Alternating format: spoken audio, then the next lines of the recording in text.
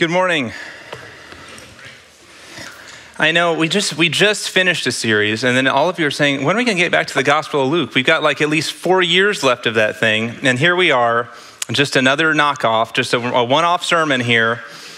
No, if you don't know, my name's Dale. I'm one of the pastors here at Redeemer, and you might not know, or you might, that you've actually walked into Redeemer Church on what is internationally known as Orphan Sunday or Stand Sunday, which is a time when churches, not only across America, but across the world, give a little bit of a particular emphasis, an extra focus on the care for the needy, the care for those sort of the pure and undefiled religion, which is the caring for the widows and the orphans that the letter of James tells us about.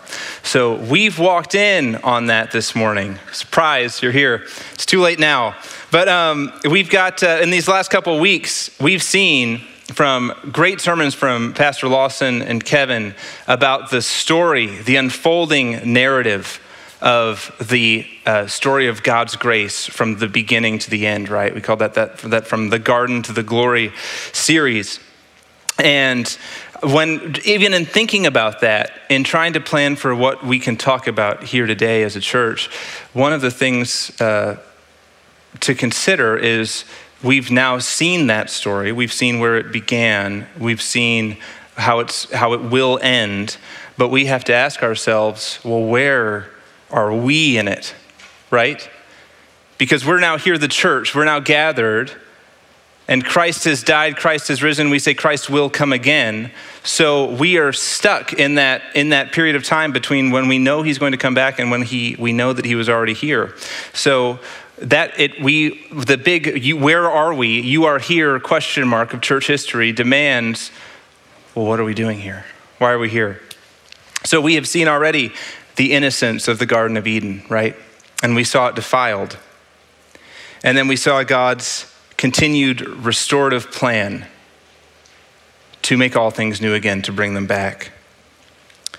And in that particularly, we saw God had this desire to make a people that were his, that would be separated from the rest of the world, because he planned for them to be different. As different as a sheep and a goat between these two kinds of people, to follow his will, to obey his commands, to showcase his mercy and power. And at the same time, on the other side of that, we see our ability as human beings to completely fail at keeping that covenant as long as any part of it is contingent upon our own faithfulness to the Lord. If it demands our righteousness, every time the righteousness, we would not lift it up. God established a kingdom. He would then have to winnow it down to a smaller, hopefully more faithful, more righteous sub-portion of that kingdom. And it would always work for a time period. But then as time goes, just add water, just add time, that kingdom that was more righteous, designed to be the faithful, holy remnant, would again become defiled. And for thousands of years, that pattern persisted, right? We saw that in the kingdom of Israel. We saw that before that in the time of Noah. We saw that in the time of Cain and Abel. We saw that in the garden. Holiness that sin entered and then broke it. And so it persisted, and at the time before Christ came immediately, there was nothing that the Jews, the faithful Jews that were still around, knew was going to necessarily happen to atone for them permanently. They had a hope that God might step in some unforeseen way. But as far as what they have seen in the past, that hope is just, Lord, do something. God, do something. We have nothing to offer. And then, big bright light in the period of church history, Christ came. And in his coming, he recategorized everything. He brought hope. He brought power, the kind that we only read about almost in just fantasy novels. Jesus showed up and his power proclaimed his authority. He had authority that nobody could understand. They say this guy comes in and he preaches from scripture like he was there when it was written. He preaches about it like he knows why it's there. And for all of these things, he was viewed, among other things, as a potential ascendant political ruler and a revolutionizer and a king in the making. Those are all, like, Jesus didn't have any kind of ambition in the same way that we might define ambition, where it's like, watch out for that Jesus guy. He's really something else. I think he's got plans. No, Jesus was living out the Father's will in his life, and it just brought more and more attention. And it also started threatening everyone that held power at the time, from the Pharisees of the Jews in Israel to the actual Roman authorities that were over that time. You might remember that actually the first calling that the Pharisee had against Jesus was claims of blasphemy. Claims that he is making himself out to be God or out to be something he is not, and therefore that's why we need to put the clamp on this as quickly as possible. But that's not actually what they're able to bring to Rome, because Pilate looks at it and he goes, figure this out amongst yourselves. That doesn't have anything to do with me. So what do the Pharisees have to pin on him? They have to pin on him that actually, no, they have to lie. They have to say, he's actually raising up a nation, and he says that they don't have to pay taxes to Caesar, something Jesus never said. But the Pharisees have to lie about it because the way they get Rome to be concerned with Jesus is to say that he's coming to take over your kingdom, so now you need to care about it. And then he's crucified in what was an apparent victory for the establishment rulers. Don't forget that. No, the disciples do not know what's happening. They know that he's crucified and that he's submitted to humiliation and death. And then for the briefest of time periods, hope is gone. Not even a little. I mean, like we can read back into it and go, oh, it was only a couple days. They should have seen it coming. No, they don't know what he meant when he said he's going to tear the kingdom down and rebuild it in 3 days. They don't know what that means. They're despondent. And then, in a very subtle way, there were rumors of a missing body that were being spread among the Jews and among the people of Jerusalem. And it was not respectable at first. You probably only read about it in the tabloids at first, but people were saying the body of Jesus is no longer in the tomb and the Romans don't know where it is. And then you'd have to hear it from a couple people that maybe you don't really trust exactly what they saw, but they come out and they say, no, I saw something. I've been at the tomb. He wasn't there, I promise. And then you keep listening, and then you hear more and more and more. Then you hear about people that you actually do trust that have seen him. And then over the course of 40 days, from the time of Jesus' resurrection to the time of his ascension, more and more people see him, and the rumors stack up to the point where everybody just says, it's true. He came back. He is here. He was crucified, and now he is risen again. And anybody directly responsible for his death must have been terrified. We killed this guy. We can't keep him down. Pausing the story, though, also anybody that was following Jesus at this time would be completely certain that his next move would be to actually overthrow the rulers of the world, the ones who thought they were so right just a little bit ago, and that the inauguration of the King of all kings would begin. That is what is coming next. He is invincible. He's literally unkillable. He's at the height of his influence and power. Whatever supernatural powers he had before, they're nothing now. I mean, you literally can't keep him down. And then if you saw Jesus at that point, you might ask him the same way his disciples asked him in the book of Acts. The last question that they ask him while he's here on earth, Lord, are you going to restore the kingdom of Israel now? And they ask that question. And then after that question, he leaves. He literally flies away like 30 seconds later. And the disciples are just left there on the side of the road, kind of looking like losers. And he just tells them, wait for the Holy Spirit. And then that's his parting words to them. And you're going, you were it. We thought that you were it. You're the one that we're following. And what are we waiting for now? And then a couple angels show up and they say, stop staring into the sky. I don't know, if Jesus left through the sky, I'd probably be staring at it for a while too. But they say, stop staring at the sky.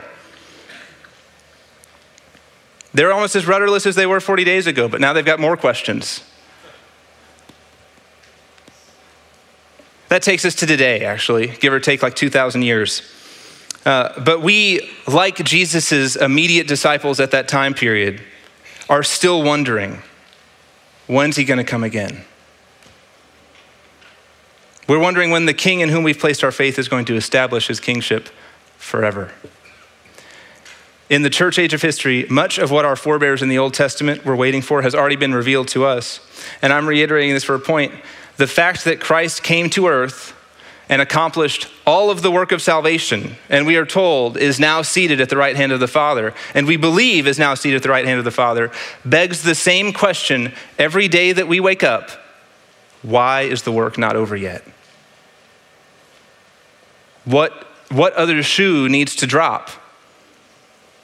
Every morning that we go to work or go to school or raise our children or bury our parents or eat or drink or live or die, every time we gather together, even when it's for a good purpose, when it's for Thanksgiving in a week and a half, when we gather together, it begs the question, Lord, where are you?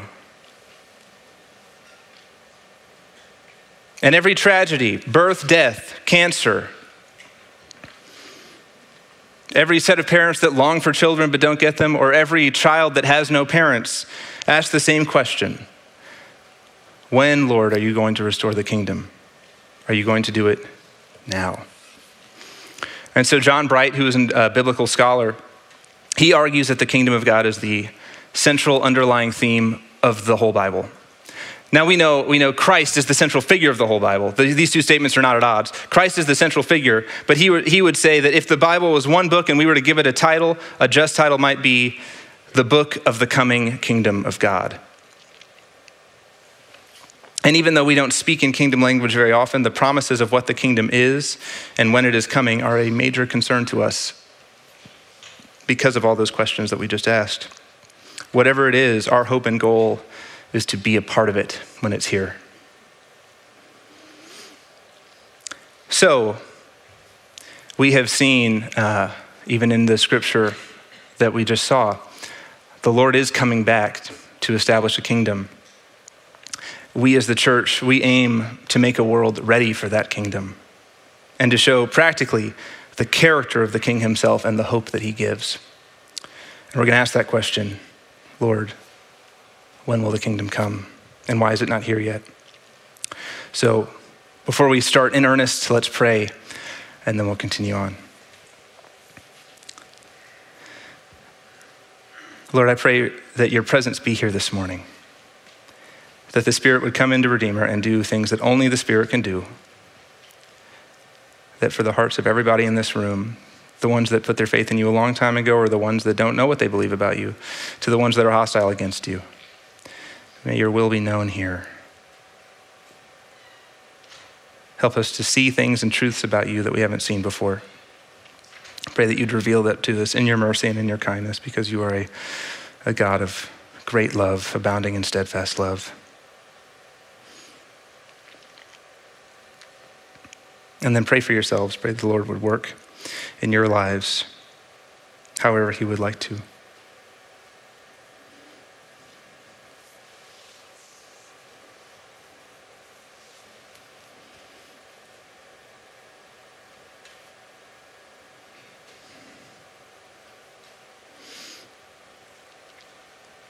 And then pray for me. Just pray that my words would make sense, that they would be, they'd give glory and honor to God.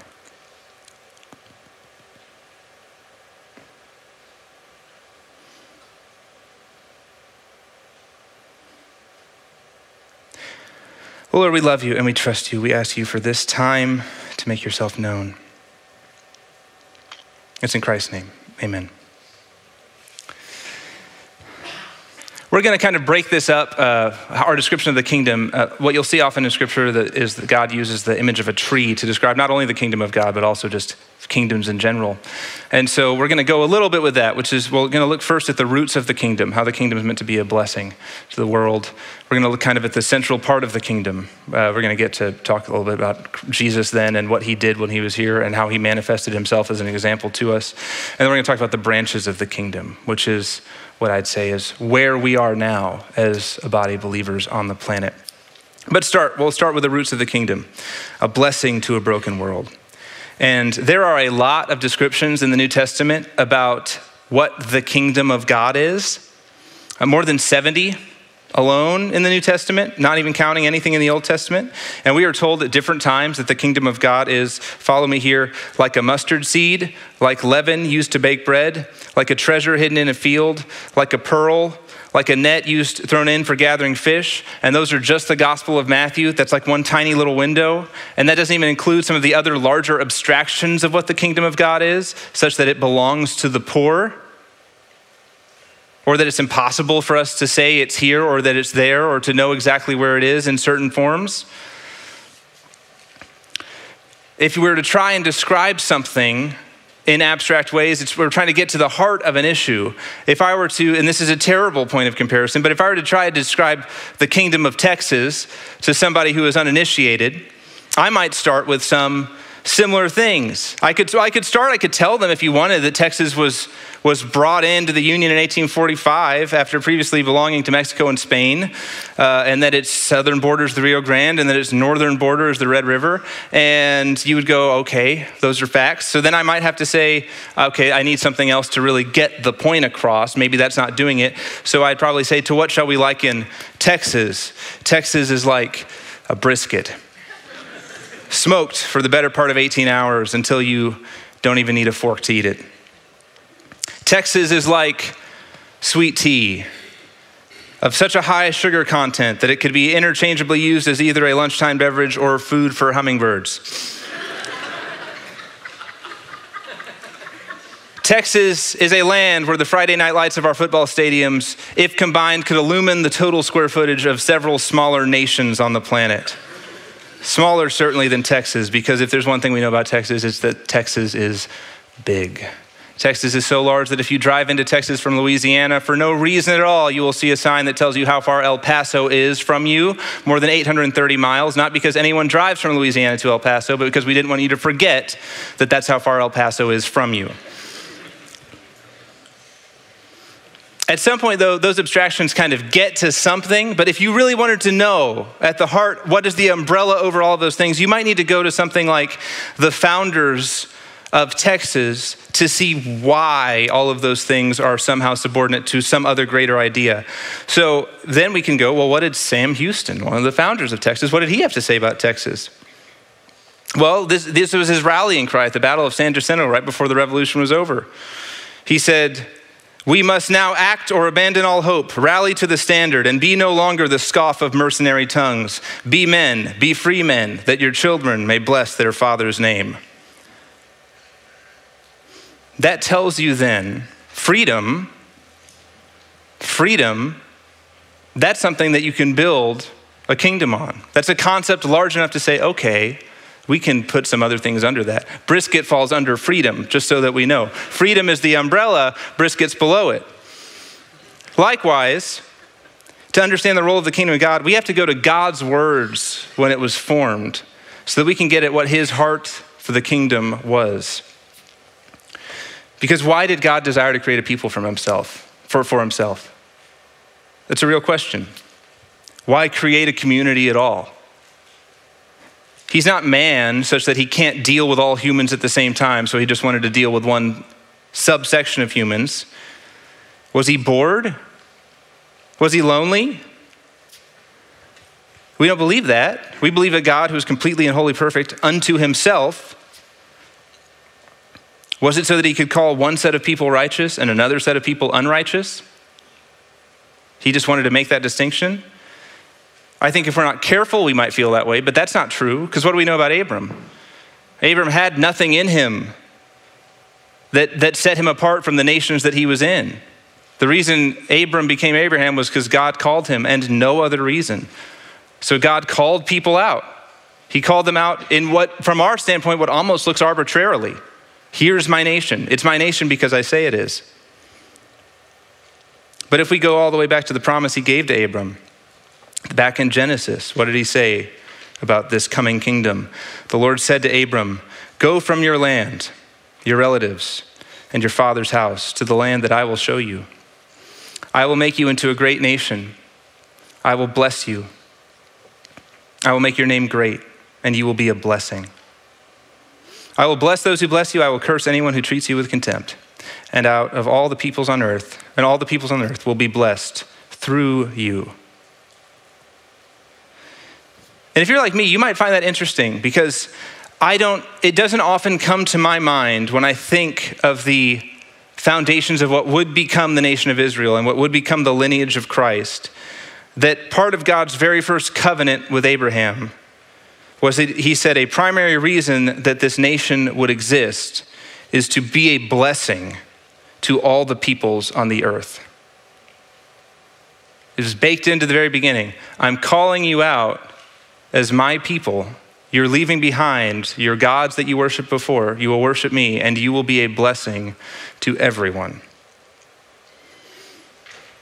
And when we see that, we often say, and understandably so through the lens of the modern church, well, yeah, didn't God do that when eventually through Abraham, eventually through David, eventually through the kingdom of Israel, the Messiah came, and then all earth was blessed through Jesus? And we say, of course that's true. Of course that's true. But that's not all that God was saying. He wasn't saying the blessing was purely limited to the coming of Christ, the coming of a Messiah at some point. Because the blessing was lived out. You don't need a whole nation to do that. You don't need a whole nation to bring forth one person. The nation that God was calling out, it was there to be a blessing to the world before Christ came in time. And God built it into the covenant of Abraham for the purpose of the future kingdom. They needed to bless the world. It's not just there. He codifies it in law later on, but we'll take just briefly looking at Exodus. God says, you have seen what I did to the Egyptians and how I carried you on eagle's wings and brought you to myself. Now, if you will carefully listen to me and keep my covenant, you will be my own possession out of all the peoples, although the whole earth is mine, and you will be my kingdom of priests and my holy nation.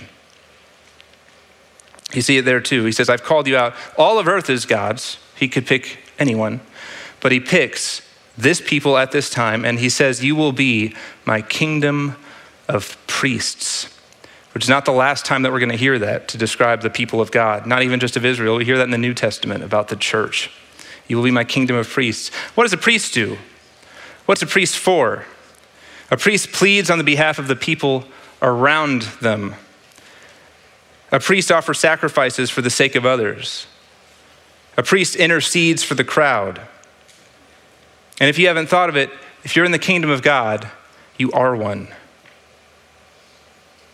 You are a priest in the kingdom of God. From Leviticus 23, the priest will present the lambs with the bread of first fruits as a presentation offering before the Lord.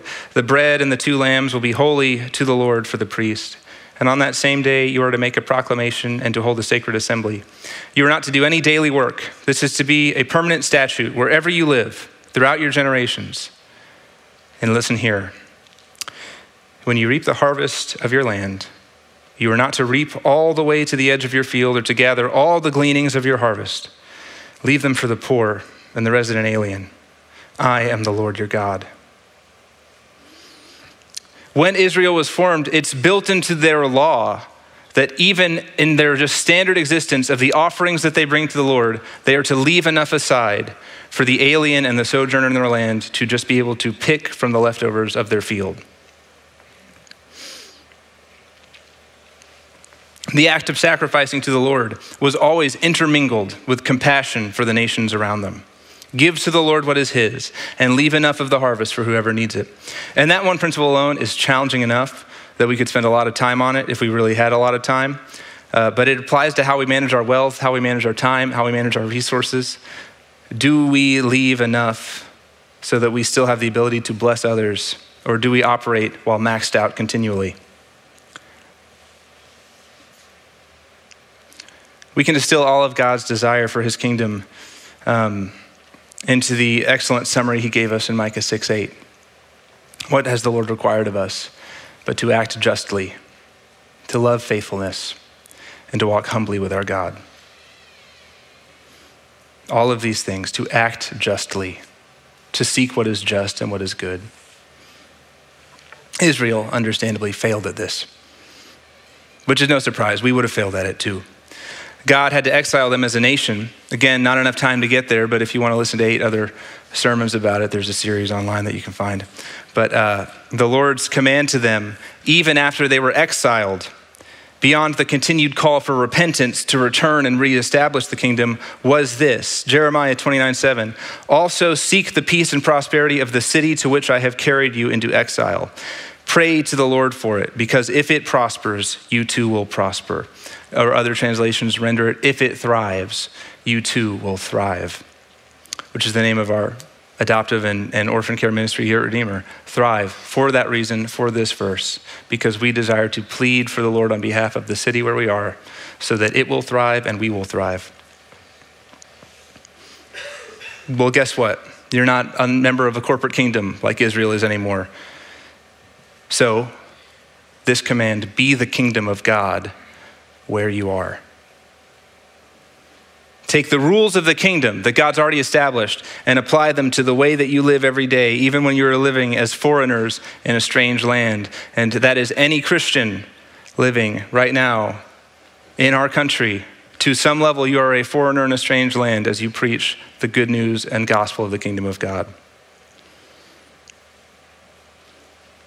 Of course, that even when it's that simple, we still fail at it, right? Even when Jesus had to take all of the law and sum it just into love your neighbor as yourself and love God, have no other gods before him, that's still a real challenge, isn't it?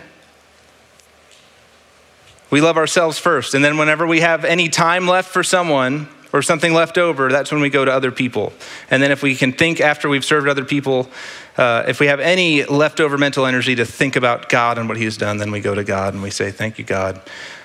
But our hearts are at their best. We flitter in and out of faithfulness, right? At our best, we are a mostly extinguished candle on our own.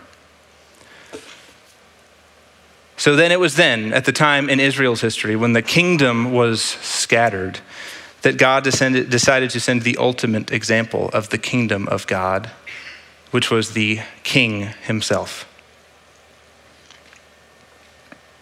So this is the center of the kingdom. This is our example in Christ. Our Matthew passage uses this language, that we are to inherit a kingdom prepared for us before the foundation of the world. When you read stuff like that in scripture, it's easy that can just fly over your head and you go, that just sounds like fun speak. I don't know what that means.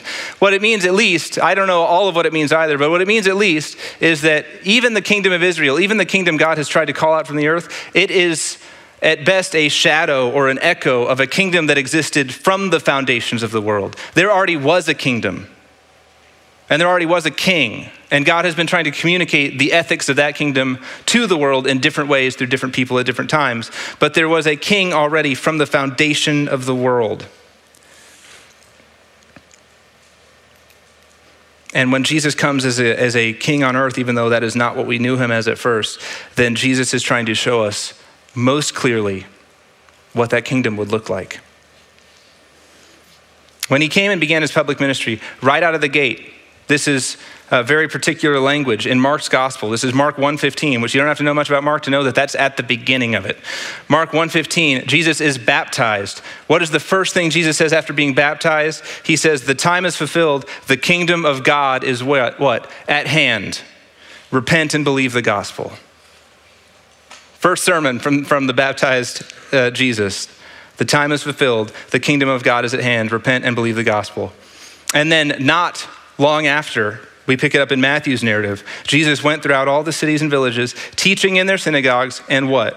Proclaiming the gospel of the kingdom and healing every disease and affliction. And that pesky word kingdom keeps showing up again and again and again in Jesus' ministry. This is just the beginning, and you can already see that the kingdom of God that Jesus is manifesting on the earth begins with repentance, gospel proclamation, and then mercy in the form of healing every disease and affliction of the people that come to him. And we say sometimes, I think we talk about the miracles, and we know that the miracles are they were there to establish the authority and power of Jesus, and that's true. But if Jesus wanted to just do miracles like make rocks float, he could have done that too. That also would have established the authority and power of Jesus. However, it would not have had nearly the same picture that healing everybody that comes to you has. Christ is living out the promise, believe it or not, that he himself gave to Abraham. He made the promise. Through you, you will be a blessing to everyone. And then in some weird, loopy time warp, Jesus is the blessing that is born to Abraham's line that will become the blessing to everyone. He is living out the promise that he made and blessing the entire world. Another way to put it, Christ is modeling for us kindly what it looks like to live as a sojourner in a hostile land and to manifest the kingdom of God in his actions.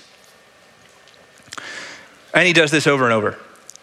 The feeding of the 5,000 is one that you probably know, which is, it's interesting to forget in the feeding of the 5,000. We learn at the beginning of that narrative, Jesus was he was trying to separate himself. He was trying to go to a quiet place. And then 5,000 plus some then find out where he is, and then they go to him, and he's motivated by compassion for them.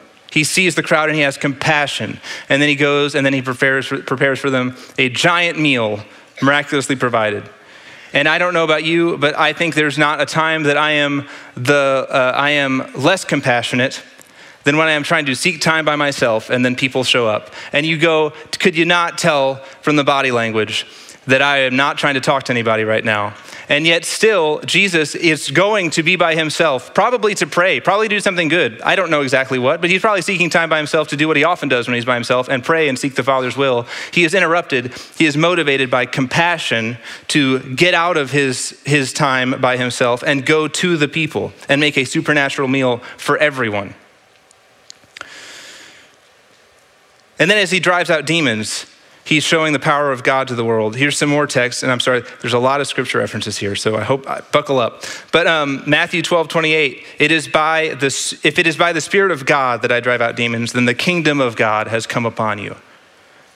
That's another one where he's saying, if you see the Spirit at work driving out demons, what does that mean? The kingdom of God is there. That's where it is. He also gives a rare direct answer to a question that the Pharisees posed him when they say, when's the kingdom of God going to come? And he answers them. In Luke, he says, being asked by the Pharisees when the kingdom of God would come, he answers them, the kingdom of God is not coming in ways that can be observed, nor will they say, look, here it is, or there, for behold, the kingdom of God is in the midst of you. Those two scriptures, what they're telling us, Jesus is saying, do you see where the power of God is? Do you see where the will of God is being done? That's the kingdom of God. Don't look for borders. Jesus did not come just to put a flag up somewhere. He is not interested in occupying just a nation with natural borders and walls like everywhere else. The kingdom of God is where the will of God is done. The kingdom of God is where the work of God is done. And then he says in a what was surely difficult, he says, therefore I tell you, the kingdom of God will be taken away from you and given to a people producing its fruits in Matthew 21:43, which is to say that he's saying, you know how I know the kingdom of God isn't with you right now? Because there's no fruit in bearing with repentance of the kingdom of God in you right now. So it's going to be given to people who bear that kind of fruit. The main point is this. Jesus, when he was here on earth, was showing us that the kingdom of God is no longer a matter of borders or geography. It's not a specific people group. The kingdom of God exists where the will of God is done and where the Spirit of God moves. You want to find entry into the kingdom? Look for where the will of God is being done. Well, where is the will of God being done? You want to understand where the Spirit of God is active and working? Look at the same fruits of compassion and blessing that Jesus modeled for us and taught us about. Where the poor and the needy are shown compassion and given the hope of joy and rest in the mercy of God. Or specifically from this text today, look to Jesus. Jesus already came to earth as somebody, as a poor Jewish man 2,000 years ago. We know that he had nothing that we should esteem him, right? We're told that. But he tells us in Matthew 25 even more, which is beyond just looking at him as just a regular Jewish man. He also says, you know where I am? Every time you see somebody that's poor and destitute, every time you see someone that's poor or sick or imprisoned or needy, the people that make us the most uncomfortable, he says, anytime you've done something for one of them, you've done it for me. So he has already lowered himself to that point. Look to those. That's where the work of God can be done, in the people that need it most. And I know that's difficult. So often we take the comfort of God that he has given us, right? And he has shown us such great love and such great mercy. And then it's just easy just to rest in that and sit in that. And there are time periods where that is excellent. But Jesus keeps saying, look to the people who need it. Whatever you do for them, you do for me. And of course, he sums this up in the single greatest point. If you still can't see where Jesus is, if you still can't see where his actions are, look at the line of Roman crosses. They conveniently marked it for us. It's the one that says King of the Jews. And then several feet below it, there's a crucified man who is not just King of the Jews, but King of us. And they meant it as a sarcastic joke. But the kingdom of God leads through a cross. It leads through the bearing of burdens. Burdens that we could not bear, but Christ did. And it commands us to bless a world that is darkened in its understanding and in need of great mercy. And it's because of that cross, Paul tells us, that Christ has delivered us out of the domain of darkness and into the kingdom of his marvelous light and his beloved Son. Which brings us to our last point, the branches of the kingdom. And again, the Lord has used this term before. As a kingdom grows and rises and becomes strong, its branches grow out and provide fruit and blessing to the other nations of the world even. It's kind of funny, we're at a point, normally at the point of the sermon, you're not supposed to ramp up the cross at the midway point of the sermon because that's supposed to be your closer. But the only time it's not is when you're actually looking towards the final glorification of the Lord, which is what we're looking towards right now. Where do you go from the worship of Christ on the cross? The only place Calvary takes you is to the glory of the people of God when the people of the Lord see him again and bring all things to completion. They asked when the kingdom was coming. That's what his disciples asked. When is the kingdom coming? And Jesus told them what? To wait for the Holy Spirit. The Holy Spirit is our seal and promise that the kingdom will in fact come. And also that we are entrusted to help bring it to completion. He gives it to us so that we can be his witnesses to the ends of the earth.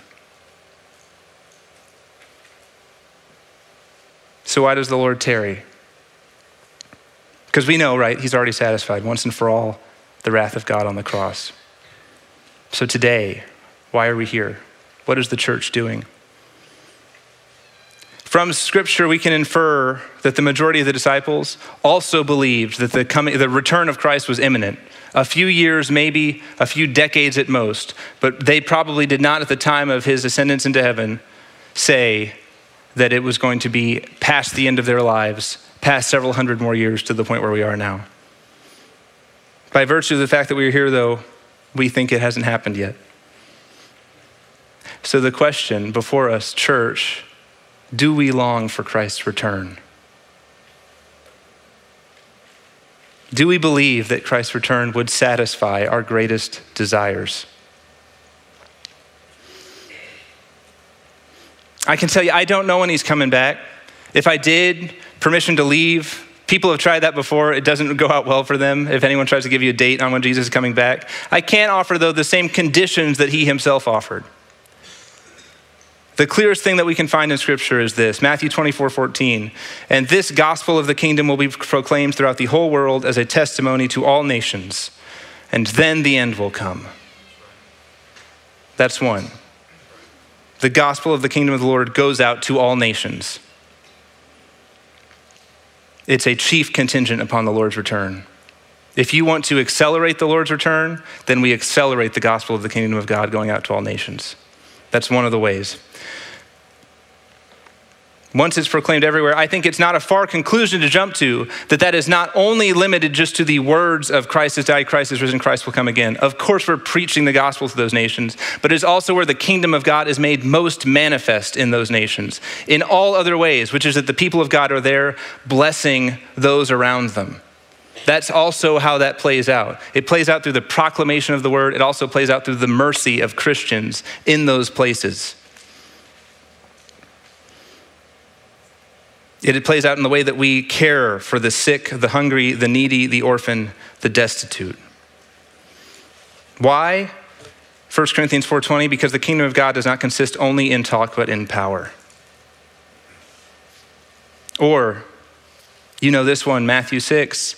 Pray then like this, our Father in heaven, hallowed be your name, your kingdom come, your will be done on earth as it is in heaven. We already know that the Lord's will is perfectly done in heaven, right? What he wants to happen happens. And the things that grieve him never happen. So how do we make sure that the Lord's will is done on earth? It's that same thing. We as members of the kingdom of God, as emissaries of the kingdom of God, affect the Lord's will in our lives in the way that we live. We make the kingdom present on the earth until the Lord comes to bring it to completion. The entire global church, the body of Christ, moving in the power of the Spirit of God as the witness of God, is practice for the future kingdom of God when he comes back. That is what we do. That is why we go out. Every Christian is an emissary for the kingdom, an ambassador of light working in tandem with the Holy Spirit. That's part of why you have it. For the same way that anywhere Christ went, the kingdom was, when you have the Holy Spirit, anywhere you go and are acting in God's will, the kingdom is.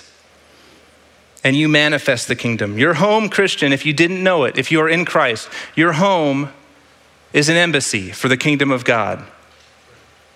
Everybody that passes through it is either a fellow member of that kingdom with you or somebody that needs the news of that kingdom.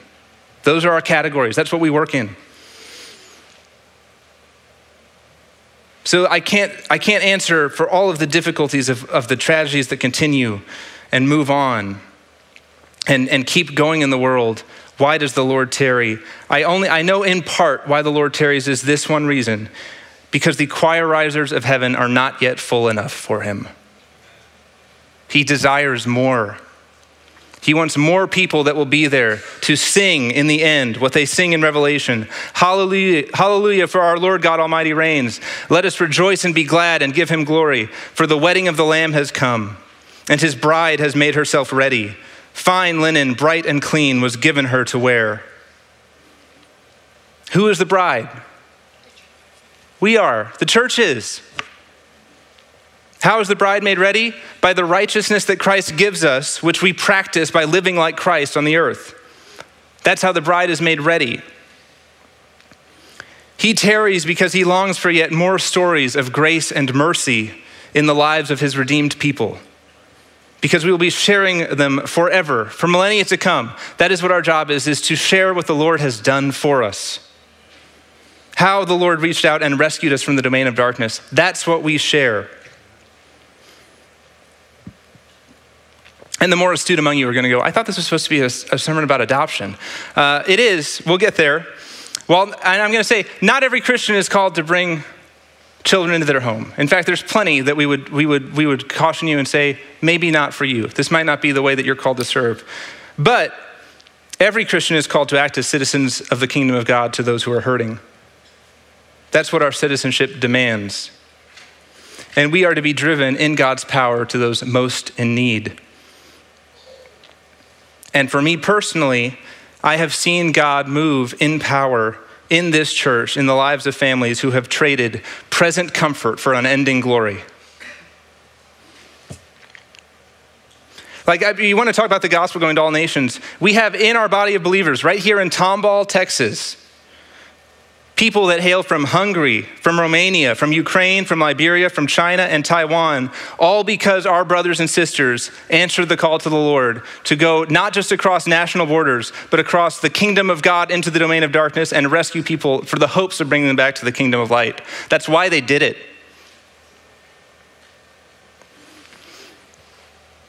It's a spiritual kingdom that we are hoping to adopt people into, not just our homes. And I'll also say this, many of those families have endured stress, to say the least, and difficulty. They've made choices that have made their lives much more uncomfortable. But I can say to them this, among all those things: when Christ comes and ushers in his kingdom, he can look at them and say, whatever you did for the least of these, you did for me. And that is praise unlike anyone could ever give you, that you have done this for Jesus. And it's not only that, it's because we see that the believers that have walked through suffering, and some of the greatest sufferings, then become the biggest beacons for God's glory, for the glory of Christ in our lives right now. Like, I don't want to embarrass her, but I think if anyone in this church, if I were Satan that I'd be the most nervous about, it would be Debbie Perkle.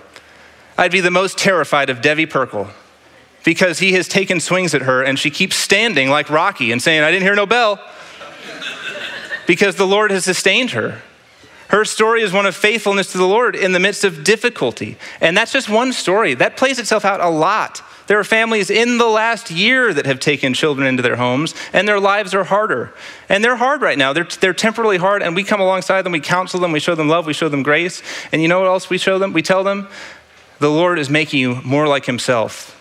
The kingdom is more known on this earth now because of what you have done. And that is to God's great glory. So I'll end just with some verses that I think really line this up, and then we'll pray, and then we'll have just a little bit of application. But the Lord sums this up better than I can, so I'll let him finish. Then comes the end. This is from 1 Corinthians 15. When he delivers the kingdom to God the Father after destroying every rule and every authority and power, for he must reign until he has put all his enemies under his feet. Daniel 7, I saw in the night visions, and behold, with the clouds of heaven, there came one like a son of man. And he came to the Ancient of Days and was presented before him. And to him was given all dominion and glory and a kingdom, that all peoples, nations, and languages should serve him. His dominion is an everlasting dominion, which shall not pass away, and his kingdom one that shall not be destroyed.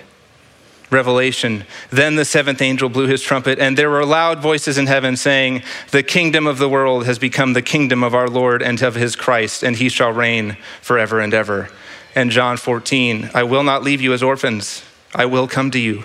Before long, the world will not see me anymore, but you will see me.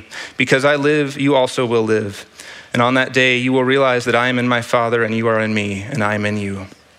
Let's pray.